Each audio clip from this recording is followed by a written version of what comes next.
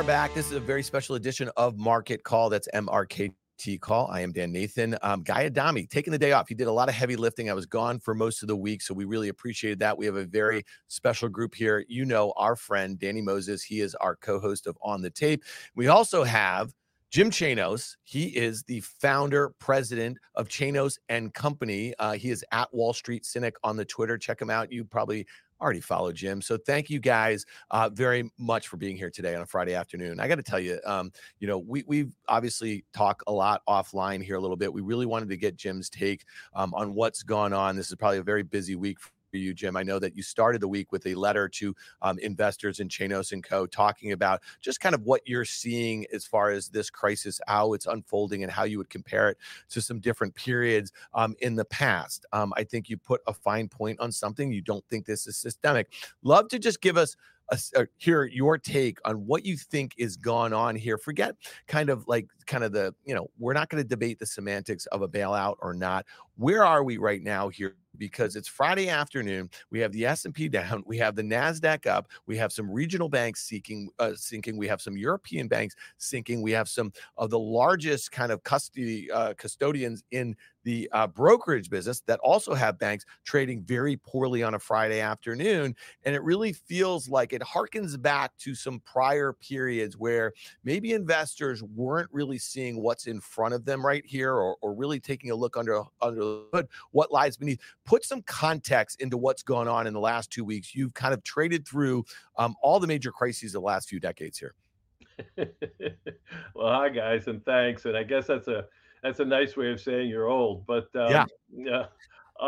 So we put out a brief memo on Monday night, just trying to organize our thoughts and the way we looked at what happened to Silicon Valley over the weekend, and the contagion that occurred on Thursday, Friday of last week, and over the weekend into Monday. And it really kind of struck us on how much it looked like what happened in late '94 in the Orange County crisis, and again in the late summer of 1998 with the LTCM crisis, where you had, in effect, highly leveraged players who had bought long duration bonds, because remember, that really was the problem at Silicon Valley, and to a lesser extent, FRC, and I think Republic Bank, and I think that they were caught off sides, right? They had basically lent long and borrowed short. They funded themselves with low cost or no cost deposits, and the market finally woke up to what was apparent to a lot of people from last summer, of just the mark to market losses that were occurring at these institutions, that was kind of masked by the use of so-called held to maturity accounting, which, by the way, came in after the global financial crisis as a way to stop the bleeding back then for derivatives securities that the banks didn't want to mark to market anymore. And so, again, kind of be careful what you wish for, right? And so, with the proviso that never underestimate the ability of the government to screw things up. I mean, our view is that this is not a credit transmission device. I think this is really a funding problem at a select number of banks that just simply mismanaged banking 101, which is to try to at least meaningfully match your asset and liability durations, and not stretch for yield and finance it overnight at 0%. And because at the end of the day, if you remember what sunk the investment banks in '08, and I know Danny does, it's because they ended up with a whole bunch of toxic, hard to market, hard to value securities at the bottom of their balance sheets, financed in the basically overnight repo market. And that's just, you can't do that. And we found out that the hard way again this go around. So now, having said that, the regional banks are now under scrutiny, have another longer term problem, and that is, as we've discussed sometimes in the past, their reliance on commercial real estate. And the credit event that's in the future is in commercial real estate, probably not long-term bonds at this point. Yeah, I mean, I can follow on, Dan, here is that I worked at MBIA actually during the Orange County debacle. I got to meet the long-term capital people after they left Solomon to set up shop. I was in their private room and Myron Scholes was running around. And every kind of blow up is different, but they all kind of go back to the same thing: bad risk management and not having the ability to have permanent capital. And this is a combination of all of that. With the banks, obviously, there's no permanent capital. People make a run on deposits. In 1998, from a margin call perspective, long-term capital got over their skis. It took one currency to go against them. Orange County was a county commissioner who got sold swaps on interest rate swaps from Merrill Lynch and blew himself up. And some are contagion and some are not. And in this case, Jim makes the most important point, which is beyond all of this. Beyond, these were the easy things. Treasuries and mortgage-backed securities are effectively guaranteed by the government. If you feel safe with that, great. But beyond that, you're not bailing out commercial real estate, and you're already seeing defaults that are occurring. I mean, this began with Blackstone REIT. I've said this all week, so I feel like a broken record here. And Starwood back in the fall. The only difference in their issue and run on deposits is they gated to 5% per quarter, or it would have been a massive run. And Brookfield and PIMCO defaulted on billions of dollars of commercial real estate here recently in the office property market. So those are the things to me. And the last thing I'll say is that as a result of all of this, with the scrutiny coming on the regional banks and people finally reading Q's and K's, and the big banks are about to get bigger. And that's the worst case scenario from a regulator's perspective. So it's a near-term Band-Aid and you feel good about it. But again, that'll have ramifications down the line. Listen, guys, that's the thing that I think we have to focus on here. If you're watching this, if you're listening to this right now, okay, and Jim just mentioned long-term capital. This was in 1998. And 1998 was in the middle of a epic bull market, right? The S&P 500 from 95 till 2000 literally averaged 30% gains a year, okay? And we had the Asia debt crisis. We had long-term capital. We had a lot of stuff that was thrown at it. And I know, Jim, you're going to talk about where interest rates were, where inflation was, like all that sort of stuff. And I want to get to that.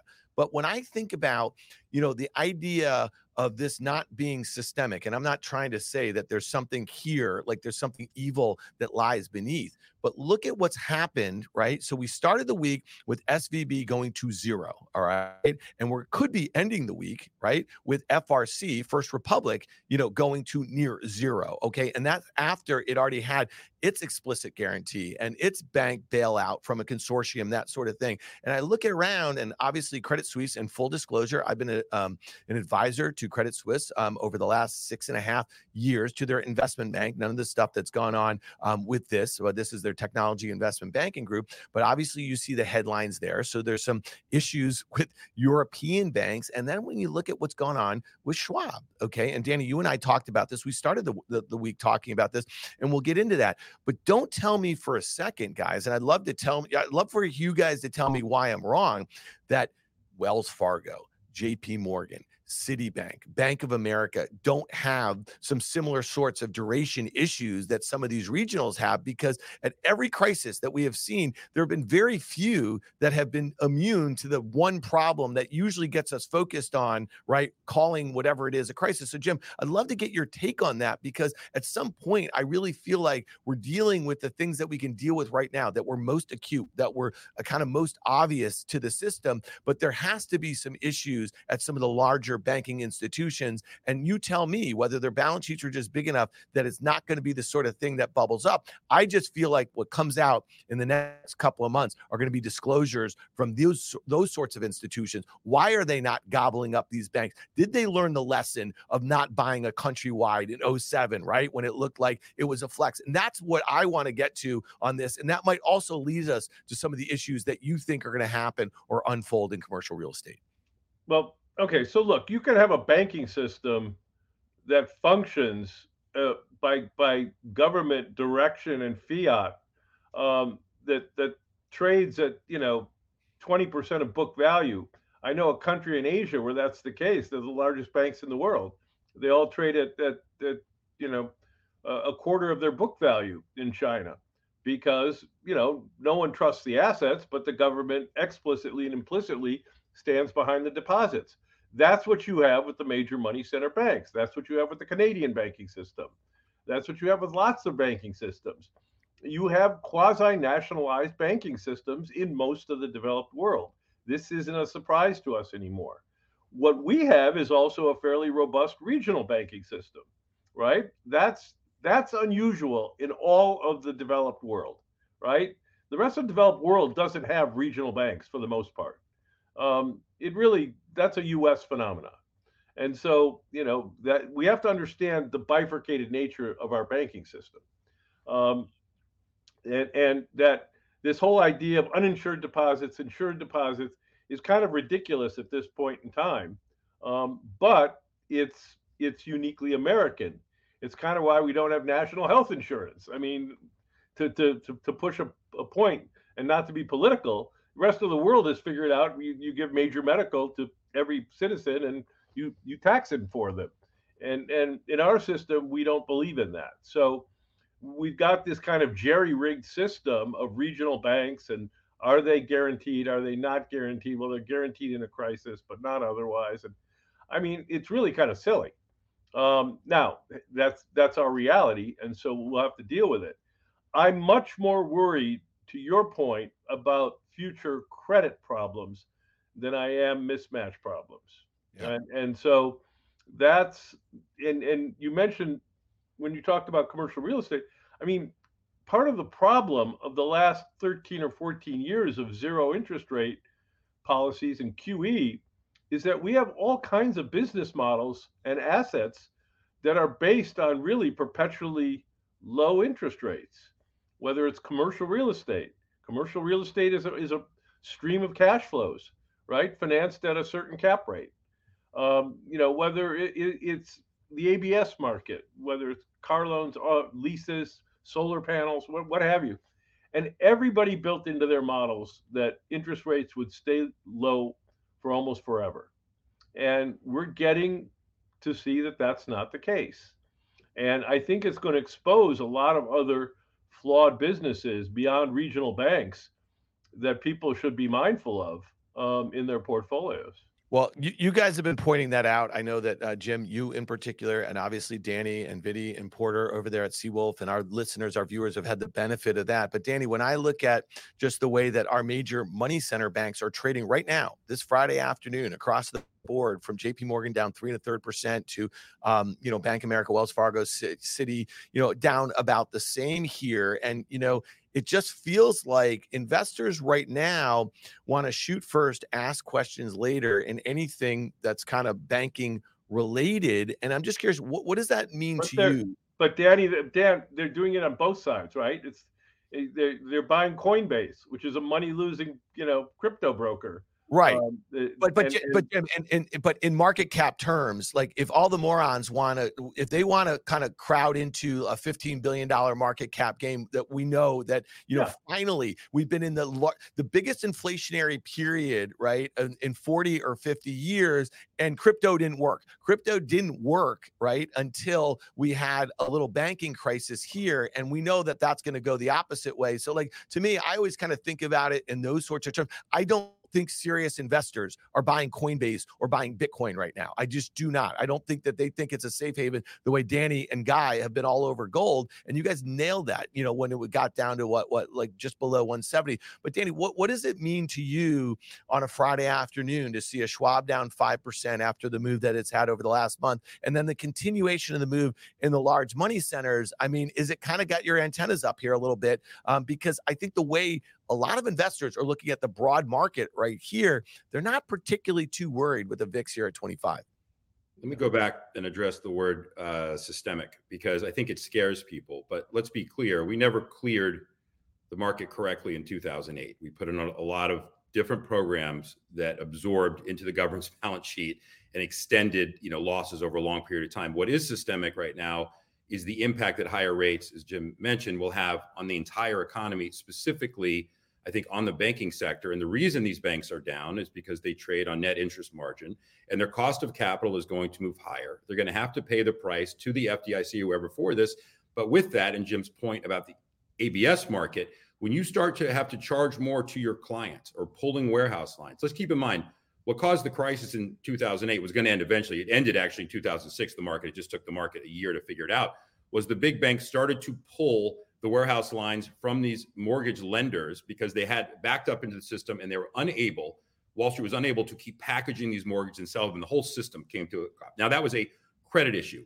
People are taking comfort in the fact that this is, quote, not a credit issue. This is a duration issue, right? That can be settled over a period of years. So people take a deep breath there. But I really think it's important to focus on is the non-guaranteed type things that banks have, the commercial real estate, which Jim is talking about, which is systemic.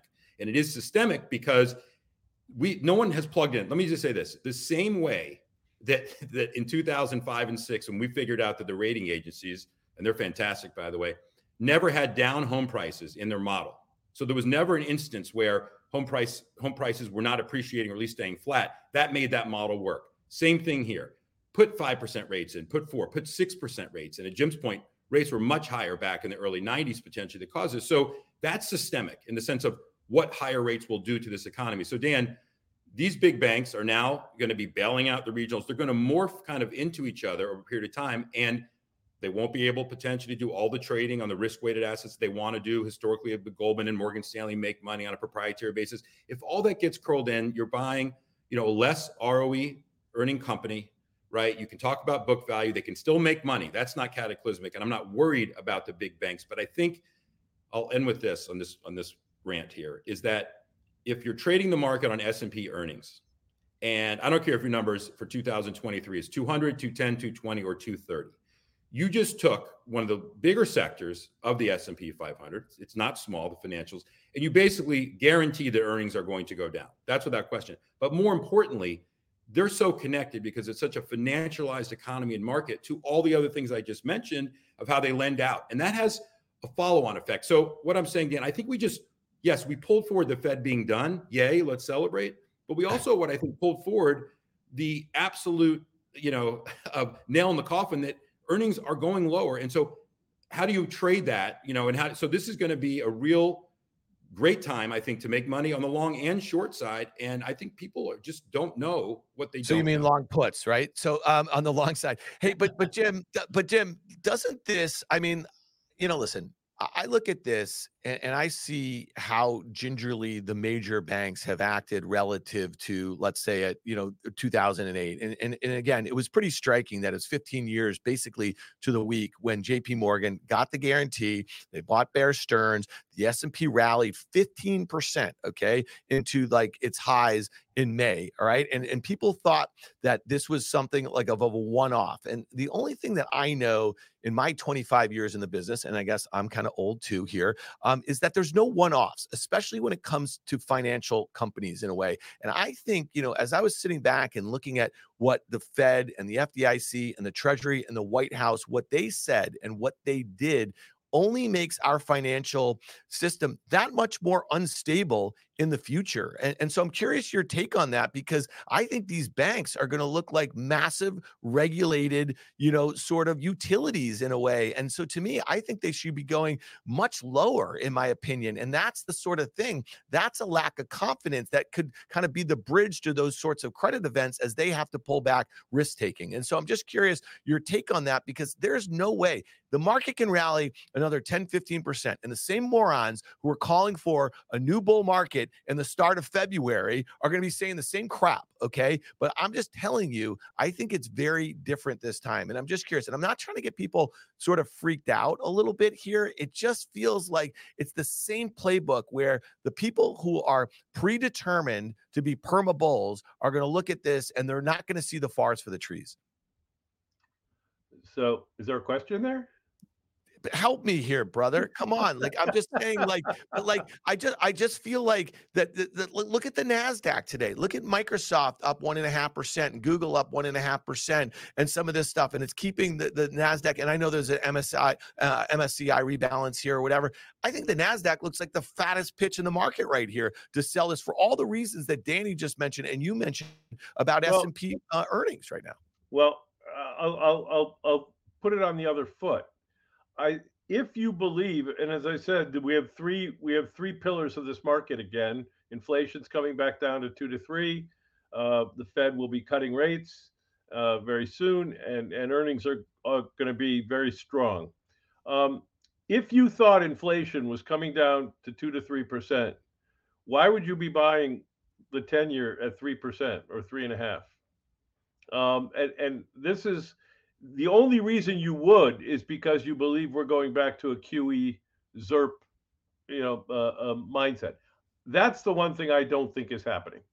And so that is the fact that the inflation genie came out of the bottle in 2021 and 2022 and 2023 is a sea change that I think investors are underestimating.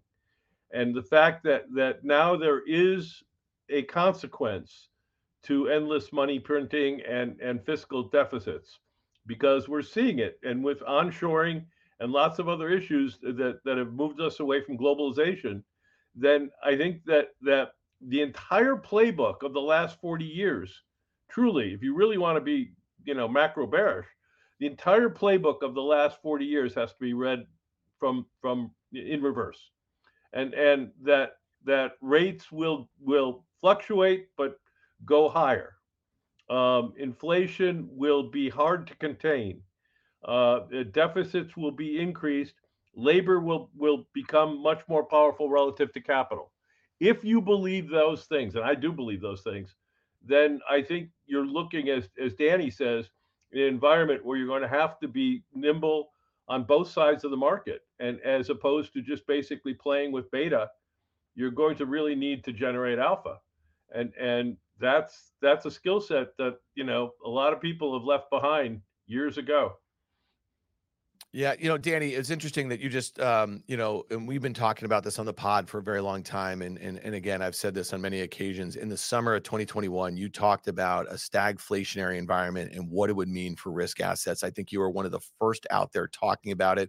And I think that's really interesting what Jim just said about the reversal of 40 or 50 years of globalization. And, I don't know if you guys saw this tweet from Ro Khanna, who's the congressman from Silicon Valley, who is urging a bailout of the banks. This was this morning. Offshoring is a race to the bottom. It hurts American workers in our communities. Not only are jobs being shipped overseas, but companies are also avoiding taxes. We need to invent it, make it, and buy it here in America. Well, here's the thing, man. You do that with all the incentives that you have and all of these subsidies that have been introduced in the IRA and the CHIPS Act and all that sort of stuff. And we start bringing back jobs quickly, right? At a time where we know what's happened to unemployment and wage growth. I mean, that could be one of the most inflationary things that would happen. I think you're speaking to that, Jim, a little bit here. So to me, I actually think that some of these lawmakers who don't really seem to have their finger on the pulse all the time need to kind of take a step back here a little bit, especially when they're the ones who are kind of clamoring for this sort of bailout. Danny, I'm just curious, like when you look around the market today, this week in general, and you see some of the areas that are acting well, energy, crude oil in particular, is speaking to what I think is a weaker economy going forward. If you look at some of the transports, if you look at the flooding to, let's call it, like I don't know if Jacob can pull up this Apple chart. If you took, this the date in which we are in the market that we're in, and you put that chart up there, this is one of the best looking charts in the market. I'm just saying it's a beautiful kind of looking chart. Look at that thing, right? It's making a nice little flag there. It's had that big rally back or whatever. But if you think about like the environment that I think collectively think we're going to be from an economic standpoint, some of these stocks don't make any sense at these valuations, especially if we're going to have inflation stick around and be pesky and persistent, as Guy calls it, and then also slower growth. Talk to me a little bit of some other areas in the market away from financials and banks in particular, Danny, where you'd be focused. Well, I think more importantly, I just want to say you can't unwind, all these years of free money in a year. And to Jim's point, undoing 40 years of this stuff is a whole nother thing. And globalization coming back to our shores, those come, there's a lot of positives to that. But the point is that it's hard to see inflation coming down in that, and it's hard to see margins not contracting as a result of that. But I think I'm not upset with people that are bullish, really, because they either haven't lived through these cycles or don't understand it. So there's plenty of sectors potentially within the industrials, let's say, and small and mid-cap companies that have pricing power, right? That obviously can pass on some of these increased costs of wages and so forth. And, this is about the white collar worker potentially from an unemployment perspective. And everything's been kind of backwards or disorganized as far as this cycle, right? The rolling recession, rich session, whatever you want to call it. And so the job losses we're seeing right now are really in the higher income brackets, middle to higher income brackets. And that has a tag on effect, Dan, in consumer discretionary, which drives our entire economy. I'm happy for people that are making more money, that have a trade that, this country was really built on. And that's a huge positive. So I understand a local congressman or woman in their jurisdiction praising a plant coming in, because their job's not to think about the stock market, their job. But the point is here, we have a lot of things happening at the same time. And so again, I will say this, I think there will be great opportunities potentially in this market, on the long side when it does. But we're in real time here. We're flying a plane and there's a wing that needs repair while you're literally in the air here. And listen, people are paid in the long only community to outperform their indice by choosing a sector to overweight or underweight. So that's how they're paid. Hedge funds are paid on absolute return, and that's how they make their money. And so everybody has a different kind of incentive here. But I think the one thing that is lost is that there's been no stock picking going on, and the advent of passive has gotten to such a point where people disassociate or kind of associate. They take the clues, Dan, that you just made from the market, and if the market rallies, they let that determine if things are okay, versus looking at it and saying, why would it rally? And so that's it. And I would look at Danny. Look at Silicon Valley Bank as a great example. It was very clear from their financial statements starting in the second quarter, of last year, that their bond portfolio was so underwater that it exceeded tangible equity. Now, we've known that since the summer of last year. It's been talked about. In our fund, we got short Silicon Valley in January and got our faces ripped off because the company reported quote unquote good earnings as the portfolio deteriorated more for the fourth quarter, and the stock went from 250 to 320. And the entire time, what ultimately sunk that bank was getting worse. And it wasn't until the company itself, quite literally, said we need to raise capital, and then couldn't do so, and screwed up, in 8 different ways to Friday last week, that anything that was apparent to anybody who could read a balance sheet mattered, and then it mattered in 2 days. What does that tell you? I keep joking. Efficient markets? Question mark. I mean, this is insanity to me that stock was trading at 130 to 140% of stated book value. Tangible book value was negative on a mark-to-market basis, but it was trading at 130 to 140%. Book value was $200, and it collapsed from, I think, 260, right, 250, whatever, and everything that was apparent that sunk that bank last Thursday and Friday was apparent since last July. Yeah. But Jim, doesn't that speak to the fact that, if you kind of feel like we're at the later innings of this crisis, and I know you don't feel that, and Danny doesn't feel that, but there's some out there that does, it just doesn't speak to the fact that, we're going to have many more bank failures, and there's maybe not going to be many as large as, let's say, Silicon Valley Bank.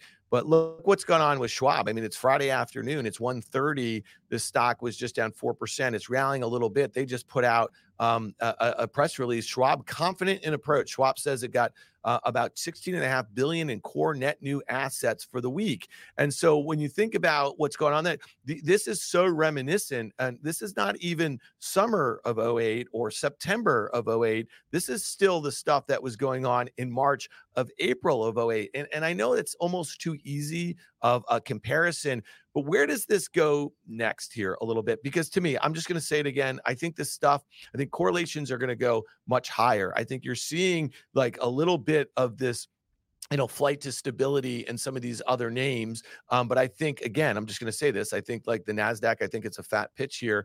And maybe we go a little bit higher here, but I think it comes in. What's next in the next week or 2 or 3? Are we likely to see a couple more backstops of some big financial institutions? And does it give market participants more or less confidence, in your opinion? So let me take a stab at that first. I don't know that there's going to be a lot more bank failures, Dan, but what I will tell you, and what you should avoid in your portfolio, is anybody dependent upon third party financing to keep the lights on. I think that's going to be a big problem for the coming weeks and months. So if you have a business model that's dependent on Wall Street securitizations or selling assets, if you're a real estate guy or a REIT or whatever have you, if you are dependent upon that, you're going to have a problem because spreads are going to widen out for those kinds of business models, at least for the foreseeable future. And anybody that's got a huge multiple or depending on 3 and 4 and 5% cap rates in real estate or what have you, I think is in for a rude awakening. And a lot of those companies and business models are heavily leveraged and just like a bank. And so I would avoid like the plague anything that fits that definition. Danny, Yeah, what, and do you, Dan, I'll just what say, are your thoughts? Yeah. well, we have a lot coming up, right? We have the Fed next week, so we'll see how strong Powell's going to be, and if he's going to be hawkish or not. He may talk a big game, and then they may go 25 basis points, but we'll see. I think we're basically done raising rates, which is not necessarily a good thing because, Dan, to the point you made, it almost, the stagflationary environment potentially pulls itself forward as a result of that, of not curtailing or trying to contain inflation. The lag effects of all the rate hikes are hitting now, obviously, and then you're going to go into bank earnings. And I think you're going to see in the first 2 weeks of April, whether they wait for their actual earnings date or do something sooner. I don't think from a big bank perspective, yes, you'll have the warm and fuzzies, but I think from the stuff they're going to say about the curtailing of lending and cost of capital, and we're examining this and that, they have no choice but to do that because they're really getting the purview now of the regulators again, for better or for worse. And so, listen, I just think we're going to be in a very difficult environment here. And I try to maintain balance here. But when once you see the end of the world in 2008, and I laugh because it's uncomfortable. Once you've seen that, there's scar tissue there.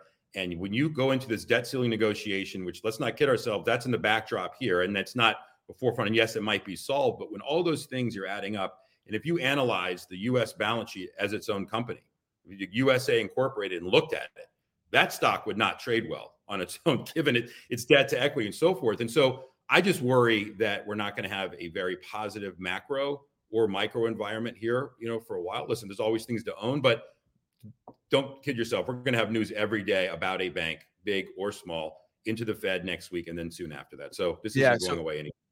Yeah, I agree with that. And I think you bring up a great point. Once we get by the Fed, it really is all about this debt ceiling. And, when you think about the job that Kevin McCarthy has to do, it's a near impossibility because there's a handful of people in his own party who are going to try to extract amazing concessions, right, at a time where they know that this has to get done because you can't backstop every bank in America to the tunes of trillions and trillions and trillions of dollars of deposits if there's a worry that the government is going to default on their debt. And that is going to happen. That's coming to a theater near you. I just say this, Jim, and we'll get out of here. We really, really appreciate your time here. But when you think about what Danny just mentioned, that these bank earnings are going to start in mid-April, and it's going to be, within a month or so.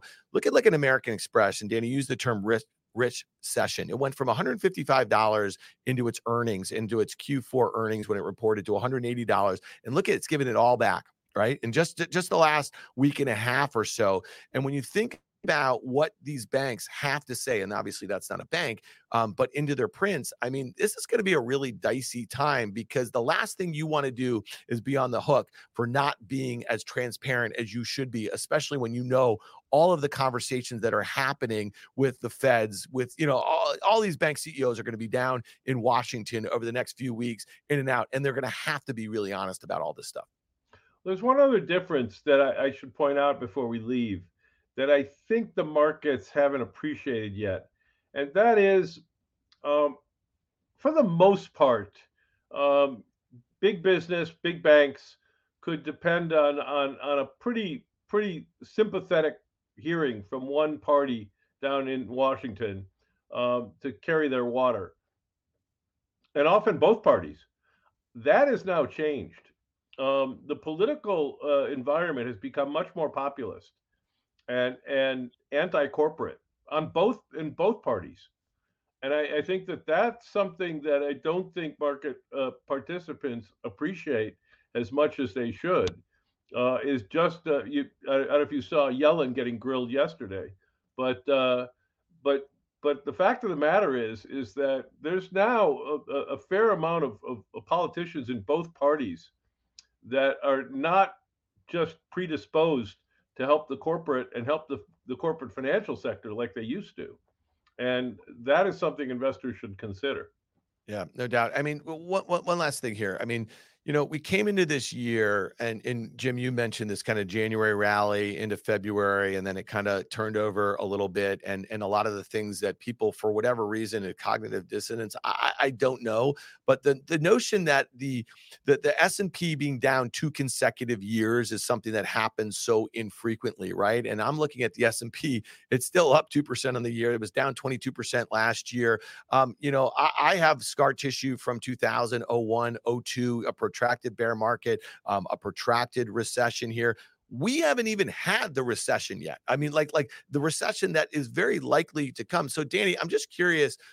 Just let's end it with this. You know, what do you go from here? I know that you say this all the time. It's a stock pickers market. You got to do your work on individual names. But man, if correlations are going to go higher, right? And we're going to have another test of those October lows, which I believe we're going to have in the S&P, in the Nasdaq. I mean, there are not too many places to hide right now, and so I'm just curious your thoughts on that, because I don't know. I just don't know how you could be looking at this market the way I am and not think that we are going to retrace those lows from October. People like to cherry pick, events, and that works to their narrative, bulls and bears. But I'll tell you what's also unprecedented is 4 consecutive 75 basis points hike by the Federal Reserve. That's never happened. And so I think when we talk about, can you have 2 down years? Yes, you could have 3 down years. You could have, a lot of stuff happening at the same time. So, I kind of want to end this. It's, happy St. Patrick's Day. March Madness is here. It's a lot of fun. Let's go out and have a good time. And I just think, to Jim's point, and I can't reiterate this enough, the information on a lot of these things is right in front of you. Don't be willfully ignorant to them. Accept them, move on. If you're long something, no one's telling you to go short it, but just be smart. And so there, again, I know I don't want to be a perma bear here, but I'm a realist in the sense of what I think is going to unfold here. And it's just not natural to have all these years of stimulus unfold. And you know what? I'm not going to be shocked when QE comes back. I mean, they got it to 8.4 trillion. If it goes to 10 and we try to inflate our way out of this, nothing would shock me at this point.